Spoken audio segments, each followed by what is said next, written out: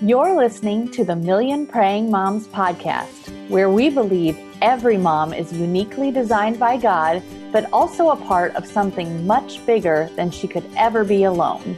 We're authors and moms, Erin Mooring and Brooke McLaughlin, and we're here to help you make prayer your first and best response to the challenges of parenting.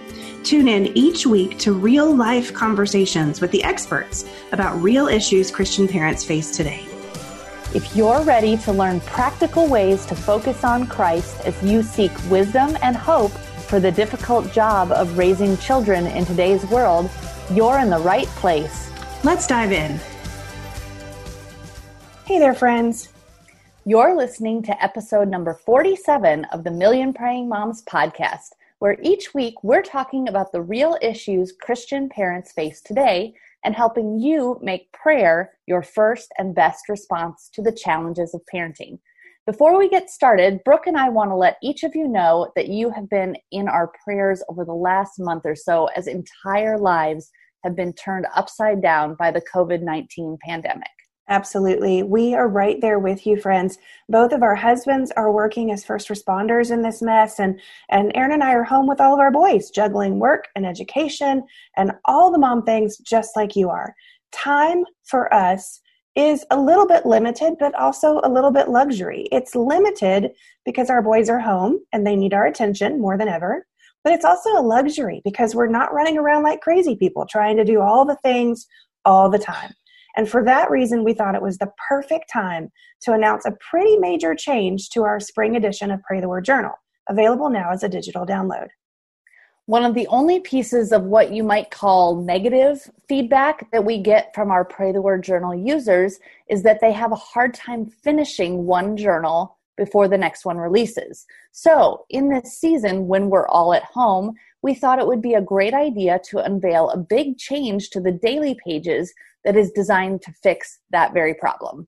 And it is a big change, but it's a pretty simple one too. And we're excited about how it's going to impact you. So instead of having 5 daily pages inside of each week, there will now only be 4. So you'll start your week with the devotion and then find notes pages just after it where you can take notes, write out prayers of your own, or respond to the devotion, whatever you want. Then, after the notes pages, there will be 4 daily pages formatted exactly like they've always been formatted. This leaves room for you to have an extra day of the week to make up a missed day or just take a day off. We think you're really going to love it. Now, allow us just a moment to tell you about this edition. It's our favorite. And I know we say that every time, but friends, there is something special about this one. We create the content for these journals 6 to 9 months in advance, and we had no way of knowing what life would bring. No one knew we would be in the midst of a quarantine when this content became available. No one except God, who is in control of all of it. And boy, did he know. This edition, which takes us on a prayer journey through the book of Mark, is the most gospel-centric version of Pray the Word Journal to date. Inside, you'll pray for yourself and your children to do things like follow Jesus, be amazed by Jesus, do whatever it takes to get to Jesus, listen to Jesus, proclaim Jesus, be satisfied with Jesus, and so much more. I really can't think of better prayers than those for such a time as this. Head over to millionprayingmoms.com right now to find the link you need to purchase your copy of Pray the Word Journal, the Mark edition.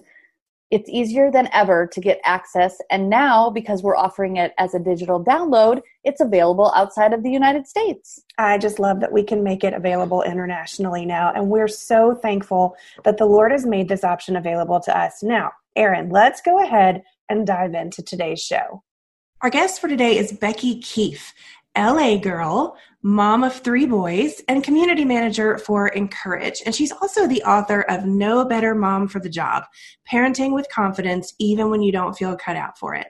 Oh, I love that title so much. We're excited to have Becky on the show today because there's quite possibly never been a time when moms need to know their worth to their families more than they do now. it's been a challenging time, to say the least. I think we're understating that greatly. Yes. But as we've come together as families with our children home for extended periods of time, and we don't even know how long at this point. So many moms I know have expressed how they think someone else could do a better job. I know I've heard that quite a bit. But I have felt that myself sometimes.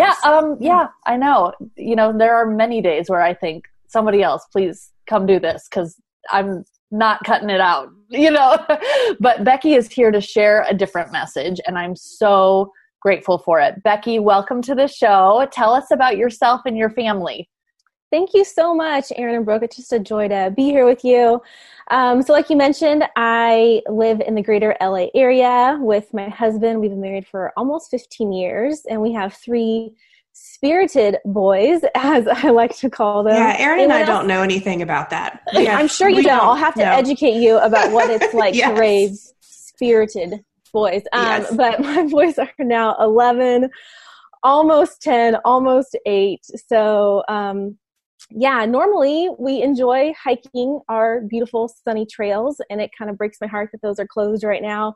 But so really, I'm a writer, I'm a speaker, but really I'm just a mom in the thick of it, just like all of us right now.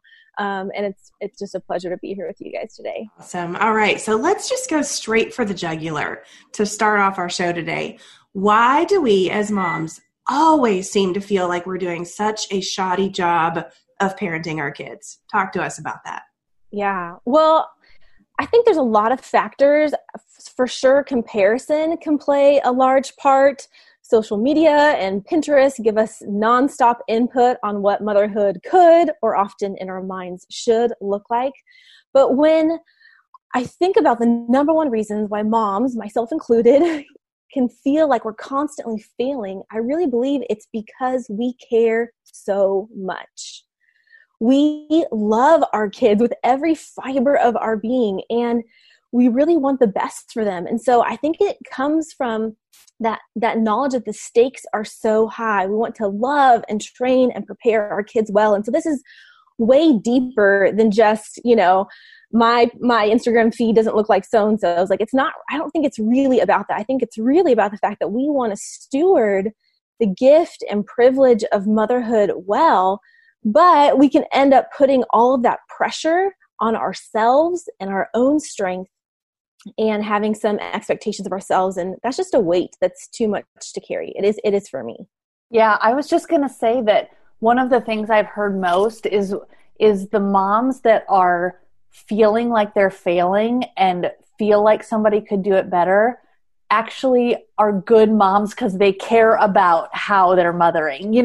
That was really encouraging to me especially when the kids were younger, and we homeschooled for a while. And there were days where I really got into that.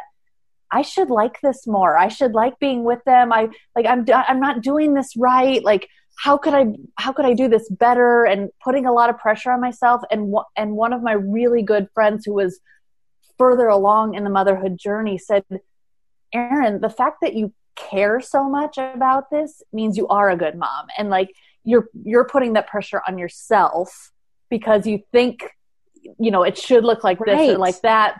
But we do care a lot, and that makes us look to other things to make it better. And and second guess ourselves and all of that. And we wouldn't do that if we didn't care. Exactly. So it's actually those feelings that we identify as inadequacy or insecurity or just feeling like I'm not cut out for this. They're actually an indication that we are cut out for this. We are wired. And whether we came to motherhood by birth or adoption or fostering, it's the same in the fact that we care so much and we want to do this well. We want to just give our kids everything we have. And so instead of heaping on more pressure, I have found that the key is to see that those feelings actually as an invitation from God to say, you're right. This is important. This is weighty. And you can only do important, weighty things by my strength in you. Oh yeah, that's really good. There was one other thing that you touched on that I think is actually really important for us to dive into a little bit more, because when my kids were little, I was not on social media yet when they were really young. And even though those early years were hard in their own way, I felt like once Facebook and Twitter and Instagram entered my life, I started to think less of myself as a mom. Mm-hmm. And that is such an important thing to remind moms of, that is something that is influencing how we think of ourselves as mothers that wasn't there before. Like, you couldn't always see what so-and-so's playroom looked like, or what they're feeding their kids for lunch, or what their schedule. Like, I know when all of this started, there were all these like magical schedules that will make everything about staying home be wonderful. Guess what? I tried a bunch of them and they did not work for my family, and I felt bad about myself. And that would not have happened before social media. I don't know, like, is that your experience as well?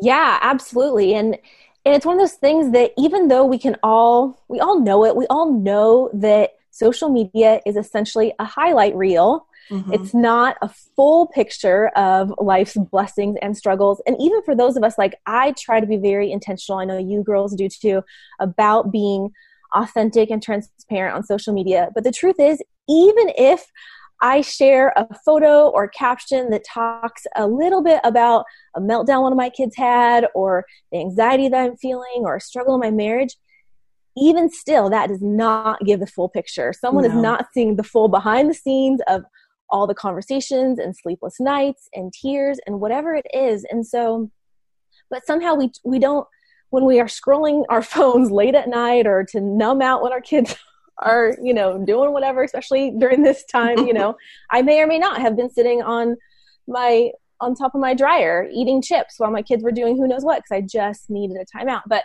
when we're doing Sounds reasonable. Right? I think it is. I think totally. It is. But when we're doing that, I am only focused on those little squares. I'm not thinking about, oh, well, Brooke may be praying for her family, but also XYZ is happening. You know what I mean? There is a lot of XYZ happening in our home right now. I just want to be really transparent about that. For every time we're all holy, there is a lot of XYZ that's happening too. Right. And so the social media is, I feel like it's such a gift, but the downside, the dark side is that subconsciously we end up pitting our full stories, our full known weaknesses and struggles against someone else's small little perceived strengths of what we can see in those little squares. And so I think that a huge part of that is just to recognize this. And when those feelings of like, should, could, why am I not like more like her? My kids would be better if I did XYZ. This is just, I'm not cut out for this. To recognize, okay, where are those feelings coming from? And for me, sometimes as a mom, I got to delete the app. I got to put down the phone. I got to recognize when I start, just numbing out and scrolling and being like, you know what? Really, sometimes what you have to do in those moments is press in where you want to check out from. I want to check out from the heart of motherhood, but maybe I'm actually supposed to press in there and just sit down and be with my kids or whatever it is in that moment.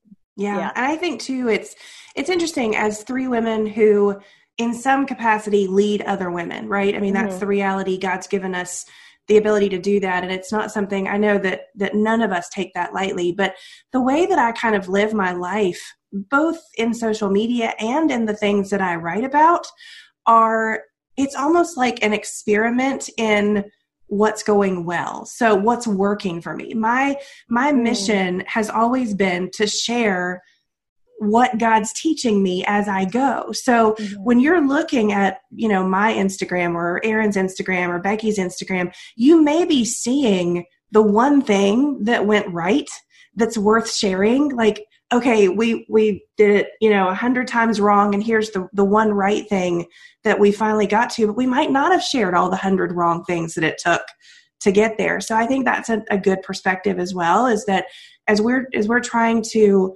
encourage people, and as moms are looking for encouragement, and I know we all look for that encouragement in people as well, there may have been literally 100 things that went wrong before they got to what was right. Absolutely. Oh, Brooke, I'm going to just I needed that message today. That is so true. And whether someone, even if you're a mom listening and your influence, doesn't extend in some type of formal or online ministry or other ways, like that is still true for your friends and how you share with them. And so, that's such a good word. Yeah. There's a whole lot there with social media and motherhood, and I'm glad we got to touch on that a little bit. But let's get back to your book. I loved this quote from it. It says, "Language of absolutes is rarely helpful. Always and never would best be lost in the dryer with all the random socks." That is so great because we can all relate to lost dryer socks, but always and never. Tell us what you mean by that. Why do we need to lose those words? Yeah. So in the book, I talk a lot about how I came to recognize that my negative internal dialogue as a mom, especially in the little years, was a huge contributor to my feelings of inadequacy. And part of that negative internal dialogue was words like never and always were a huge part of my vocabulary of how I talked to myself about motherhood. So for example, I would say things to myself like, motherhood will always be like this. I will never have enough time to get everything done. I'll never have enough time to go to the bathroom by myself without someone interrupting me. I will never get enough personal space or sleep. I will always be exhausted. So I was using this language of absolutes, always and never. And so when I say like that, we gotta lose those words like those socks in the dryer get lost, is because the feeling of overwhelm, was it true to my experience? Yes. In that moment, I did feel like I'm not cut out for this. I'm always going to be exhausted, whatever it was. But telling myself that my life was unmanageable, that I wasn't cut out for the job, it wasn't going to change my reality or my mentality. It was just going to make me sink deeper, quicker. I also told myself things like, my kid will never be able to sit still. I remember thinking that so clearly. And guess what? That won't sit still toddler is now a 5th grader who is usually self-controlled and respectful and able to sit still at the dinner table and at school. Praise the Lord. That thought in my head of it will always be like this was not true. And so I found it was empowering as a mom to catch myself with those thoughts. And I still want to be honest about what was happening, but instead I could say, today I feel fill in the blank. Today I feel exhausted. In this season, this fill in the blank is a challenge.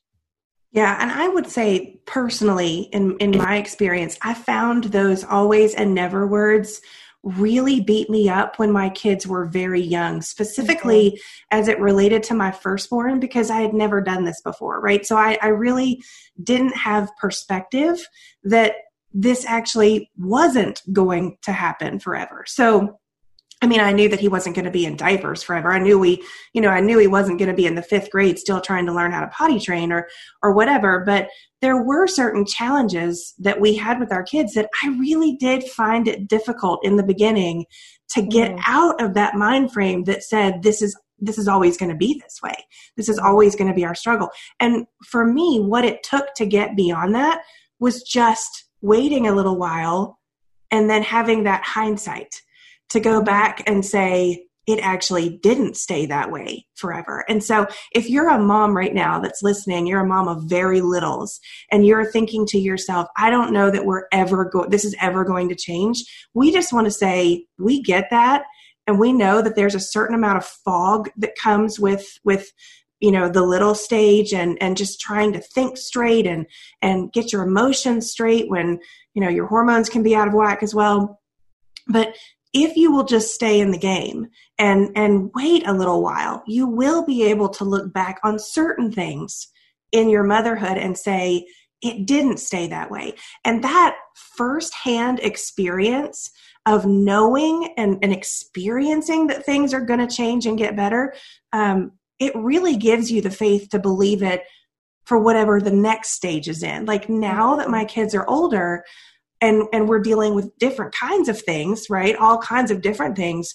I have the ability to say and know this is not going to be something we deal with forever. But I didn't necessarily have that insight when they were really young. So I just felt like it was important for a mom to hear that. If you're listening and you really are struggling to believe that it's ever going to change, give it a year, and then look back and you'll be able to see that. Yeah, I was also going to say that when you're using those always and never words, it kind of like puts on blinders to keep you from seeing any growth. Like if you're like, they're always going to disobey me, they're always going to, it gets you in like putting on those kind of glasses where that's all you can see, instead of looking for growth and looking for change. And like hindsight is a great thing, but if you still have the always or never goggles on, you won't see any change or any progress in any capacity. So I think that's so profound to take those off and say today instead. I love how you said that, because each day is a new day. We have new mercies every day. Praise the Lord. Like I've never been more thankful for that than as a mother. And saying always and never does not recognize the fact that God makes all things new, and we have a new chance every new day. And so that's such a good word. And I really wish I would have heard that when I was a mom of littles, but it's good now too, when we're all stuck at home together. Yeah. And I do think as well that using the words always and never limits what God can do. You're limiting what God can do in your life, and you're focusing on yourself and your situation rather than keeping your eyes on Christ. So if you're going to use always and never words, use them about God. God will always supply my needs according to his riches in Christ Jesus. I could think of a bunch of always and never verses that you can be preaching to yourself rather than getting trapped in the moment of your day. So I love that. And I think this conversation, it leads us right into the next question, this idea of really focusing on ourselves and feeling like a victim, because always and never can absolutely sink you right into that victim mentality. And it's a real thing for motherhood. And like, I just want to say, nobody here is trying to say that motherhood isn't hard. It is hard. You guys, I've done a lot of hard things, and nothing even comes close to how hard motherhood is. I think we can all agree on that here with 8 boys between us. Like it's hard. There are moments, and you girl moms, it's hard for you too. We get that. But you mentioned something in chapter 1 that caught my attention, because I have really experienced this myself. Sometimes motherhood makes us feel like a victim, like life is happening to us instead of us participating with life, and that we're powerless to do anything about it. So talk to us about that issue, and like, what's the answer? What do we do when we find ourselves in that victim mentality? Yeah. Thank you for saying that, Brooke. Just to reiterate and just say, yes, like motherhood is hard. Even as someone who has written a book about parenting with confidence, motherhood is capital H, capital A, capital R, capital D. It's hard. It's also beautiful, and it's a gift, but nothing has stretched me in every possible physical, emotional, spiritual, mental way, brought me to my knees like motherhood. And so absolutely it is hard. And I found myself, especially when my boys were young, but it's something that can creep back in is this victim mentality of feeling like this life is happening to me. And it all comes down, I believe, to the power of perspective. And just like we were talking about with that negative internal dialogue. And I think that the reason why we can start feeling like a victim of our lives is because as moms, we realize that we cannot control our children. We can train them, we can love them, we can help shape them.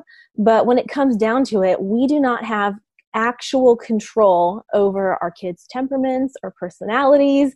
We don't have control over how our spouse or other people in our lives will respond to us, will react, their feelings. And so for me, I think a lot of that victim mentality came out of this feeling of out of controlness. And I wouldn't have even named it as that at the time. And also discontentment of just feeling like kind of what you said earlier, Erin, like, shouldn't I love this more? Like, shouldn't this fulfill every part of me? And so what I realized, and I think that could be helpful for someone listening today, is just to acknowledge the fact that like you don't have control. Like I couldn't change my kids' personalities or the size of our home, but I did have the power to see God's gifts and his grace and his presence in the middle of my motherhood. I could change my attitude. And for me, I found a whole lot of freedom and transformation in intentional gratitude, in stopping when I was feeling like that victim, like this is happening to me, I cannot get out of this life, and stopping in the moment and giving thanks for what is, not what I wish it would be, but right now, in this moment, small little things, a son's fierce hug, leftovers so I didn't have to cook dinner, socks warm from the dryer, a kid staying on timeout for a allotted time, brothers saying sorry, whatever it is, to stop and give thanks in the moment. And it unlocked that cycle of discontentment and I'm out of control because I stopped thinking about all that wasn't happening and God, what is happening? How can I see you right here, right now? Yeah. And also that, I love your list of gratitude there, because those are things you have to look for and name as grateful. Like, whoever thought in our lives we would say we were grateful for leftovers. But when you said that, I was like, oh my gosh, I'm so thankful for leftovers right now. It's just like these little things that you have to see as the gifts in the day. When you're talking about the victim thing, I remember really strongly feeling that when I was homeschooling, because I was with the kids all the time and I was getting every emotion, every experience they were going through in life. Everything was happening together and all of us together. And a lot of times I would feel like their choices, which I did not have control over, like you said, were personal attacks on me. Like, I would feel like they are doing this, A, because they hate me, or B, because I did a bad job somewhere along the way. And I am the victim now of those things. And so I had a friend once tell me, and this was after they started going to school, and I was getting less of it, but I was getting it when they'd come home and emotions would, spill out and all of that. And she said, Erin, that's because they feel safe at home. Like, they can let all of their stuff out and it's not a personal attack on you. Like, she kind of said to me, don't make this about you. Like, and it was in a very loving way, but I needed somebody to say, my kids' choices are not always about me. Like, this is not an attack on me or because I did something wrong or whatever. I was making whatever they were doing about me. How could you do this to me? How could you, ruin this experience for me or whatever? And I needed to shift out of that mindset of it being about me and think about, what is this saying about them and their choices and their emotional state and what they're going through? And that really helped me shift out of that victim mentality to say, this is not personal. This is about them and not about me. And how can I help them through it and not think about how dare they do this to me? Because it's not a reflection on us always. It's not, and it's not always personal. It's just, we're getting everything because they're around us all the time. Yeah, that's so good, Erin. I can totally relate with that too. I remember when it happened with all of my boys, but especially with one, once he went to school, and I was worried about how he'd behave at school, and he did fantastic in the classroom, but he used up every ounce of patience and self-control and impulse control and just let loose all of those emotions at home. And I felt trapped. Like, I dreaded that 1:30 pickup because I knew that I was getting ready to just be on the receiving end of just all of this meltdown. But it also reminds me, not only what you're saying, it's so true. It's not about us. It's about, it's about this child, and how can we come in and help shepherd and steward and help train them to manage their emotions. But also, again, those always and nevers, it could feel like in that moment, like, it's always going to be this way. Like, this kid is always going to have this, and I'm always going to feel trapped by it. And to say, Lord, could you come in? Like, I don't know what to do in this moment, but you do, and you love my son more than I could. You don't want him to stay stuck in this cycle of emotions. You want to help me react with compassion and gentleness and not like my knee-jerk impatience or irritation, And so even in those moments of feeling like a victim is another opportunity to say, God, I need your power. I need your presence. I'm not meant to do this on my own. Where are you in it? What you just did, Becky, was the one thing that changed everything for me when I was a young mother. And it continues to be what I act out. I wasn't so much aware of it in the beginning, but I am now. And that is, I took my initial feeling, my always or never, right? And I asked God to make me aware of it. And I would stop it. Sometimes I would even say the word stop out loud just to like force myself mentally and spiritually and emotionally to have a break, as if I was putting my hand up in the face of the enemy that wanted me to believe a lie. And I would say, God, this is what you want. This is what you say. This is what your word says. This is the truth. So it was that put off, put on kind of scenario that Christians are called to do all the time. But that practice, that put off, put on practice changed my entire perspective. And you just demonstrated it with what you said. And that's the thing that saved me as a mother, was that ability to start becoming aware of when I was getting stuck in the always and nevers, or when I was letting my emotions lead me instead of letting the truth of God's word lead me. And I'm still not perfect at it. 15 years later, I'm still not perfect at it, but I became aware of it. And it gave me a power, an empowering feeling as a mom that I didn't have to stay stuck in that always and never. And it was just beautiful. So I just wanted to point out that what you just took us through in your words was exactly what God taught me to do as a young mom, to dig myself out of those always and nevers. Yeah. So we went from this victim idea, like we're feeling like a victim. And one of the topics I found very interesting in the book is the concept of our kids, these people we love most in the world, bringing out the worst in us. And I have to say, I just said a big amen when on that topic. I feel like every single mom listening can relate, at least at times, to turning into someone they don't even recognize. And I have said this a million times. I never knew I could get angry until I had kids. Like, I do not have recollection of feeling really angry about anything until my kids pushed a button that I just was like, oh my gosh, I have never felt this way before. And that's what we're talking about. Like, they can bring out the worst in us.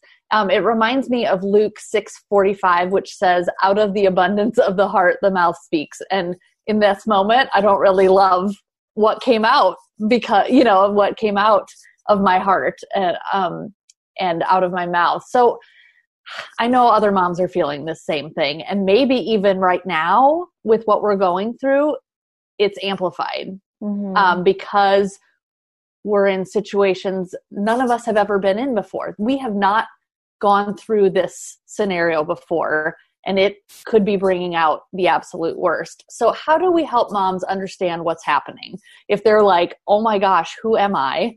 And how can we move back toward being a person that looks more like Jesus, or that you are okay with? Like, yes, this is who I am. I'm proud to say that this is who I am. Yeah. Oh my goodness. I think there's some moms out there who right now, listen to this conversation, but if you resonate with this, there's a whole chapter in the book called When the People You Love the Most Bring Out Your Worst. And I just want you to know that you are not alone. And I had the same experience, Erin. I did not know I was an angry person until I had children, which feels so wrong because I also didn't know the depth of my capacity to love and delight and feel joy until I became a mom. And so I feel like that's right there. That's why it's so jarring. It's so just unexpected, and it shocks our system to experience just the dichotomy of this intense love and joy, and then also this bubbling up intense anger or frustration or irritation however you want to name it. And so I absolutely have experienced that in motherhood. I mean, I think there's lots of reasons why this happens. Certainly a lack of sleep, hormones being out of control, the physical and emotional demands of motherhood, those feelings that we talked about already about feeling out of control, those can all add up to just this. I feel like it starts with a low simmer. At least for me, it's like, I'm a little frustrated. I'm a little on edge. I'm a little tired of being poked and asked for another snack. And I just gave you a drink of water, and please flush the toilet. And, but we can respond, we can deal with it. And usually for me, the things that would set me off are not some catastrophic in your face disobedience, or it was usually just like that, kind of like a pressure cooker. Like the pressure was just boiling under the surface, and that one thing was just too much. And my lid blew. And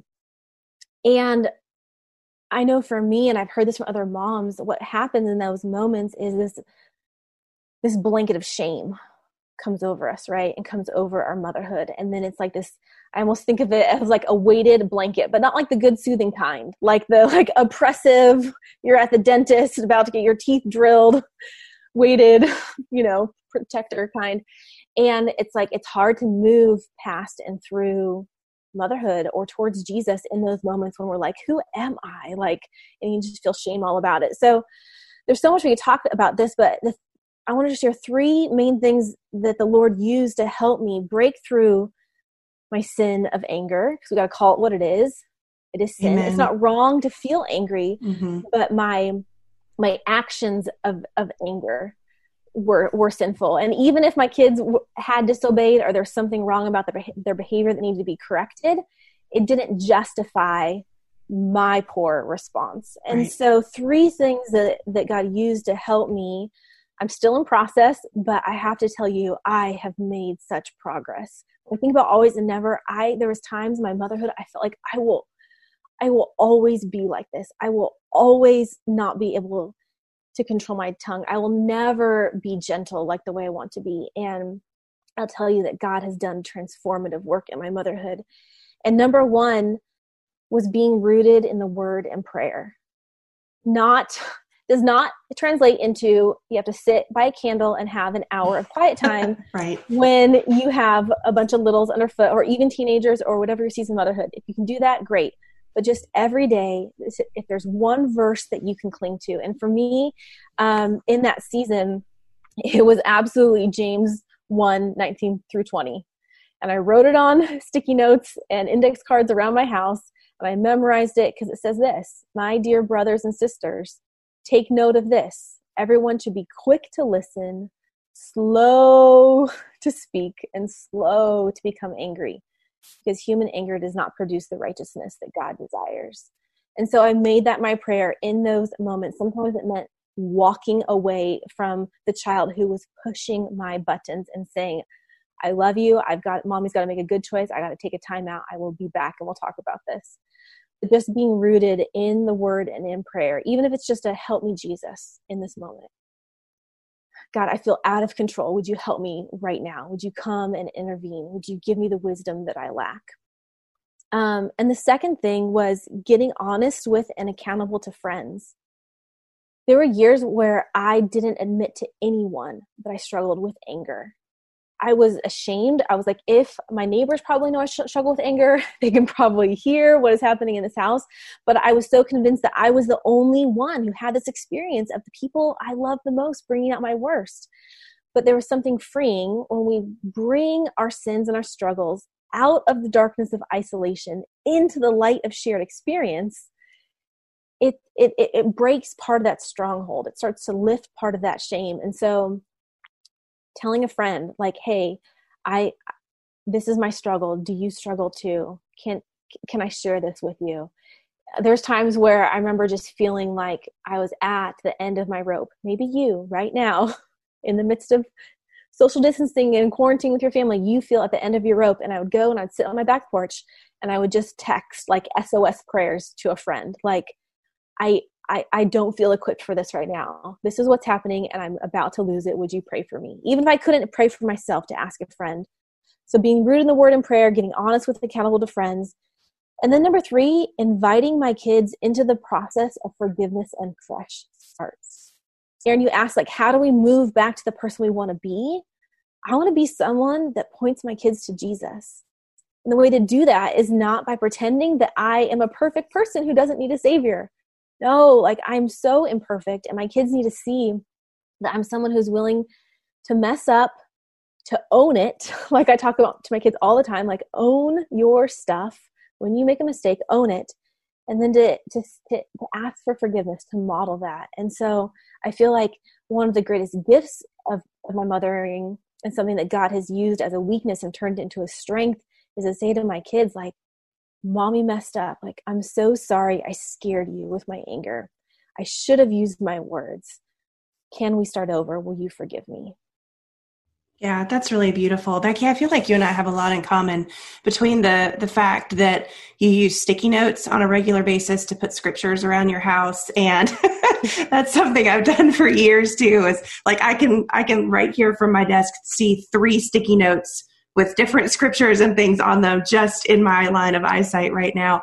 So I love that. And I also love how you say that, you know, God has grown you so much in your motherhood. I would say as well that God has used motherhood, and I think Erin would say too, that maybe God has used motherhood more than anything else in our lives to grow us. And I've come to the realization that there are certain sins that I might deal with or struggle with my whole life. Like, I might not ever fully get over a tendency to react. I've confessed on this show before that I'm a classic reactor. I am. I'm getting better about it though. And because I've submitted that to the Lord, he is maturing me in that. And I've gotten to a place where most of the time I can keep my reaction to myself, and I can get over that initial reaction a little more quickly now than I did, say, at the beginning of my motherhood. So I loved that you talked about that. I really think there are, like, we all have certain predispositions to sin, right? Your challenges may not be exactly the same as the challenges that I face or that another mom listening to this episode faces in her life. But motherhood is like holding up a mirror to all the ugly things in our hearts. And if we will give God the ability, if we will submit those things to him, he will mature us. It doesn't mean that we'll never struggle with it again. Like, if you've gotten to a good place and then all of a sudden, bam, you fall right back into that pattern of sin, you shouldn't be discouraged, because God is still working on you. There was a song that just came to mind that I used to sing in church when I was a little girl, and it says, he's still working on me to make me what I ought to be. And that's the truth. We are, all of us as mothers, we need to give ourselves that grace that we will have these common struggles, but God is allowing us to see them because he wants to mature us. He wants to heal us. And that's a beautiful thing. So as I look back on all that ugly that at times came out of me, I'm actually really grateful that God did that, because my word, what if he hadn't done it? Who would I be today if he had just let me stay where I was? So if you're a mom right now that's listening and you're right in the thick of that, like, as Becky said before, press into it. Don't run away from it. Press into it and let God start to do that work. It may always be a temptation, but it doesn't always have to be a failure. So I love that. Thank you so much for sharing those steps. They're so good. Becky, the focus of our ministry here at Million Praying Moms is to help parents make prayer their first and best response to the challenges of parenting. And you've told us that prayer was an integral part of growing in your own motherhood. What are a few verses that our moms can pray as they're trying to give their imperfect selves to a perfect God and grow as a mom? Yeah. Well, for sure, that one I talked to you guys about already in James chapter 1, verses 19 through 20. But even before that, earlier in James 1 is one of my favorite verses. And it's James 1:5, and it says, it's a promise. If any of you lacks wisdom, you should ask God, who gives generously to all without finding fault, and it will be given to you. So that right there, I feel like that is a lifeline, a promise that as moms we can cling to, we can pray to. And I love the fact that it says not only will God give us wisdom when we ask for it, but he gives generously without finding fault.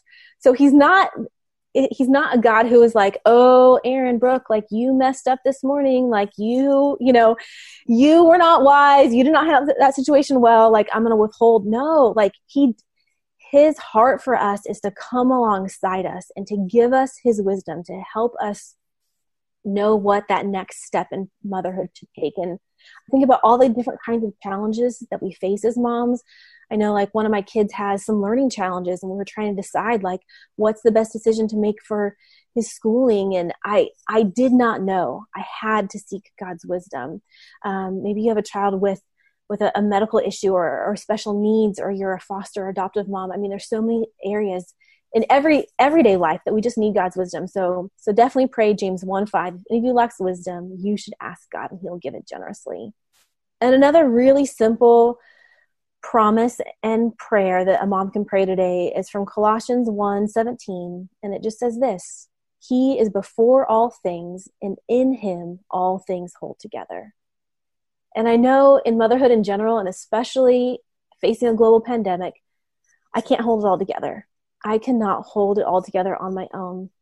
But I have the promise and the assurance that Jesus can, that he does, that he goes before all things, and in him all things hold together. And so if you are a mom and you're feeling like you're falling apart, like your family is falling apart, like you can't cook dinner and take a shower without breaking up a fight with your kids, or, whatever it is, like pray that he's before all things. Tomorrow, God goes before us. In him, all things hold together. That is beautiful. I know that we need to know that he's holding it all together and not us, because it's not our job to do that. I love that you focus on wisdom. I think we've talked about this several times, Brooke, but the further I get in motherhood, like the more wisdom I need. We talk a lot about how when they're younger, it takes a lot of physical strength to keep up with them and to, handle like carrying them and dealing with, temper tantrums or, so on. And as they get older, it becomes more and more mental. And I have found myself praying more and more for wisdom the older they get. And we talked about how having kids shows us, how angry we could get or those things. I also feel like the further along I get in motherhood, I'm like, wow, I am really not that smart. I really need more of God's wisdom. Like, I was a really good student in school. I do not feel very intelligent right now. And I know that's because I need God's wisdom, because everything I know from school and learning is not going to help me out in this area. And so I'm thankful for a God who answers those prayers to give us all the wisdom we need. Becky, thank you so much for joining us today. Tell our listeners where they can learn more about you and stay connected. Yeah. My favorite place to connect is on Instagram. I'm there at Becky Keife, sharing real life bits of motherhood and encouragement. You can find out more about my book, No Better Mom for the Job, at nobettermombook.com or beckykeife.com. And you can also find me writing over at Encourage. So that's Encourage with an I, encourage.me. And it's a beautiful, if you're not familiar with it, it's a beautiful online community of Christian women showing up, becoming women of courage every day. Amazing team of writers over there. You will love it, and would love for you to just say that you heard me on this show and would love to connect with you. Awesome. All right, guys, that's it for today. As always, you can find any specifics from our show in our show notes at millionprayingmoms.com, including a link to order Becky's book, No Better Mom for the Job. Tune in next week for another episode of the Million Praying Moms podcast. What happens when a writer and former history teacher goes toe-to-toe with his best friend, a nationally touring stand-up comedian? Total carnage, that's what. 2 men enter and 2 men leave, because that's how it works. Actually, you get hilarious, real, and insightful conversations about life, history, culture, faith, and everything in between. Join me, comedian Johnny W., and my pal, author and speaker John Driver for Talk About That at lifeaudio.com or wherever you get your podcasts.